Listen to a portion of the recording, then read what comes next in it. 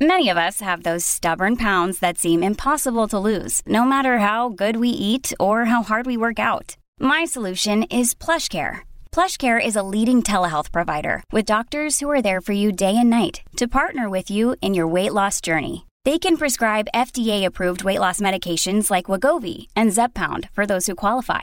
Plus, they accept most insurance plans. To get started, visit plushcare.com/weightloss. That's plushcare.com/weightloss. Hey, no name calling here. Just differing opinions going head to head. With Counterpoint. Here's Alex Pearson on Global News Radio. It is Counterpoint. Tonight we are joined by Anthony Furey, who you can read in the Sun Post Media as a columnist, and Bob Richardson, who is a senior counsel over at National Public Relations. Hello, guys. Hey. Good evening. Good evening. So we've got the massive blue wave in the driver's seat. Liberals have been reduced to almost nothing. Doug Ford said he would think about giving the Liberals official party status. But this is what Andrea Horwath said on whether or not she would agree to that. That's what the people have decided, is that the Liberals have 7 seats, and it'll be up to Mr. Ford if he's going to decide to change that. So, Bob, let me start with you on this, because you've worked with many, many Liberal campaigns and certainly been a long-time member of the Liberal Party. Should they be given status? Because it doesn't sound like Ms. Horwath thinks they should be. Well, I find that a little amusing, given in 2003, when they were reduced to 7 seats, they were begging for status, but let's just park that. It's amazing when the shoe is on the other foot with the New Democratic Party. But anyways, that's that. Look, I think it should be looked at. They got 20% of the vote. They're just short. If I'm the government, you kind of want a divided opposition. So to Liberals and New Democrats probably going at each other as much as going at the government isn't necessarily a bad thing. I think it should be taken a look at. It's been done in the past. It's a reasonable request. It probably should happen in one form or another, and I suspect it probably will. Yeah, Anthony, I suspect it will too, and I think Bob makes an interesting point that it is advantageous for the Conservatives to split that vote and have, a strong, a Liberal to get, that vote split. Sure, and Bob makes a good point that 20% of Ontarians said they wanted the Liberal Party to be representing them, so that's clearly some sort of official designation. At the same time, the rules are the rules, and if you give them official party status, there is some financial component to all of that. And Doug Ford's mandate, his primary mandate above everything else, is to look after the purse strings. So, but he also said he would get rid of that vote sub. Like he's not in favor of having, as he calls it, I think he calls it political welfare. Well, I don't just mean the vote subsidy. I mean, when you have official party status, you have a few more, you have a number of more benefits in terms of things provided to you. So, I think that if this is the first actual thing pledge that Doug Ford is making, from a fiscal perspective, it's not a good one, although for an olive branch to the opposition, it is. So he's really got to weigh that. How long do you think it'll take them to rebuild, Bob? Oh, look, it's probably a couple of elections, but let's remember, the Ontario Liberal Party just came off of a 15-year run in government. That's a pretty good run by any measure. So, quite frankly, my view was that the Ontario Liberal Party, the decision about how they were going to do was made 16 months ago when Kathleen Wynne decided not to leave. I think this outcome was entirely predictable as a result of that. You simply can't break through when somebody is running at minus 55% in the approval ratings.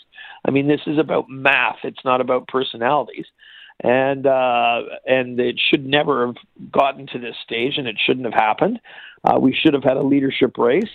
Any one of 3 or 4 people probably would have delivered 30 seats and 30-something% of the vote, which is exactly what's happened in every year for the last 60 years. Mm-hmm.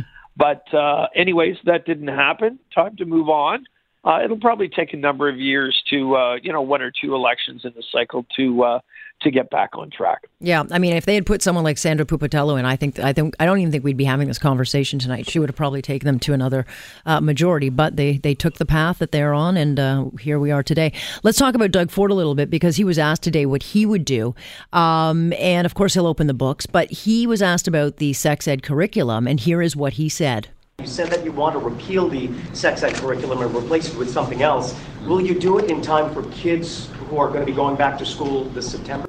Well, again, I'll sit down with our new cabinet and with the Minister of Education, discuss that with them. But I can tell you one thing, we're repealing it. And I'll tell you another thing, we keep our promises. There you go, Anthony. I know that a lot of people, whether it's the chattering class, they think that the sex ed is a must and that this would be terrible. But I do also know a lot of parents who would like it to be, kicked back to a little bit older. And I do suspect that we will see it repealed. Mistake or not?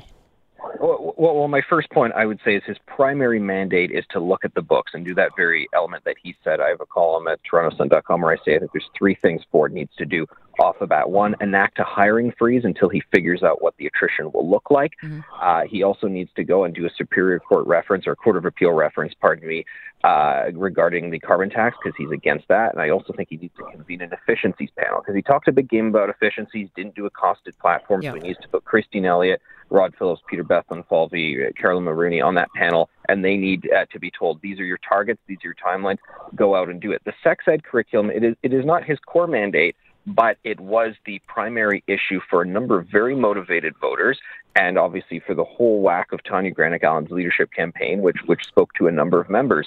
And there are a lot of voters in the GTA who care about this. So he's certainly got to do it. And to be honest, I think he can do it in a way that brings everyone together. He doesn't need to do it in a divisive way, because I know a lot of LGBT parents who are not saying that they want their children to be taught about sex issues at a very young age. So I think he can do it in a way that isn't just a solve for the SOCON. I tend to agree, Bob. I've got a little one in school, and I'm happy to have sex ed taught. I just want it to be at an appropriate age, and I also want parents to have a frontline role in it. And I think as Anthony says, if it's done properly, it won't cause division. Yeah, I tend to agree with that. And the other thing too is, look, there's enough concern out there that it's probably worth the government trying to figure out how to move forward on this and do it in a non-confrontational fashion. If parents are concerned that things are being taught at too young an age, I think we need to listen to that. And I think we need to take that into consideration. So, let's have the discussion. Let's make the changes that are required, and let's move on. This is not that big a deal. There are bigger issues for this province to face over the next period of time. This is definitely not one of them. No, I would tend to agree, but nonetheless, he made the promise, so we'll see how he rolls it out. Hey, no name calling here. Just differing opinions, going head to head. With Counterpoint. Here's Alex Pearson on Global News Radio. It is Counterpoint. We've got Anthony Furey and Bob Richardson joining us. And I want to talk to you guys because Doug Ford was asked today, will you walk in Pride? He has, in fact, walked in Pride a few times. It was Rob Ford who did not take part. But he did say he will walk if, in fact, the Toronto police are involved, which I think most people would find is reasonable. I'll start with you on this, Bob. Do you think that's going to happen? Well, I don't think it's going to happen because I think the police have already announced that they are not participating in a formal way in Pride. I may have that wrong, but I think I have it right. So, I suspect that isn't happening this year. So that's point number one. Point number two is I'm a member of the LGBTQ community, and I don't think the premier has to walk in the parade every year. I don't think it's a must, regardless of who the premier is. I think it would be great for the premier to attend some event. There's a number of events, Starry Night, a whole variety of the things. AIDS Vigil. Those ones, I agree with you. I think would be more poignant. I think it's good to show your support to the community the way you would to other communities. But this complete, you have to do this and you have to do this and you have to do that is nonsense. What you need to do is be supportive, show support. It would be great if you could attend something, and if you could do that, I think that's terrific. Yeah, I tend, that's an interesting point, Anthony. I'd rather our officials go out of sincerity instead of tokenism. Oh, for sure. And I think if the premier is from a different part of Ontario, obviously the premier is going to end up having some sort of home in Toronto. Obviously, that's where the legislature is. But, Justin Trudeau goes out of his way for Pride and so forth. You know what he's doing. It's for the PR opportunities, certainly, or anybody else who's coming from afar, driving down from Ottawa. It's clearly to make a point about that. One of my favorite Doug Ford stories is I always take my kids to the East York Canada Day Parade because it's got a great small town vibe. It's a real local feel. And last year we were there, and there was just the Shriners and the different bands and so forth. And out of nowhere, Doug had parked his car off to the side and just walked into the middle of the parade route and just started his own float. And it was pretty hilarious in between a bunch of other floats. So Doug will really march in any parade because he likes to see the folks and he likes to connect with the regular people. And I got a hoot out of it. And, we shook hands. I know Doug and said, okay, great. Keep walking and so forth. It was really funny. So I'm not surprised he wants to be there. And I think it's important for him to say that because there is incorrectly a kind of fear-mongering that he is some sort of he's homophobic. I mean, he's individual, this, and he is not. Yeah. But I think Bob makes an excellent point that, and I got to say, there's something incredibly boring about politicians marching in a parade, whereas Pride has a lot of exciting floats, and whether it's Doug Ford or Kathleen Wynne or whoever or Patrick Brown, it's a pretty boring float. Hey, he could really stir things up if he just wore a pair of chaps and got on a float. Let's make no bones about it. But. Okay, no. Please, I don't want to think about that on a Friday night. Sorry. Let's talk about Justin Trudeau because he has been accused of groping a woman at a music festival 2 decades ago, and this came out in an article long time ago. And he apparently apologized at the time to the female when he realized she was a reporter. It is making headlines around the world, but Anthony, it's not making a peep here. And if you know the Prime Minister's stance on this, quote unquote, Me Too, why aren't we hearing about it here? I do know for a fact that this story was received by a number of prominent media outlets. They made the choice not to run this story. I'm a little unclear why. Because the Prime Minister did recently make a statement saying, I am certain that nothing in my past could be interpreted as being improper towards people.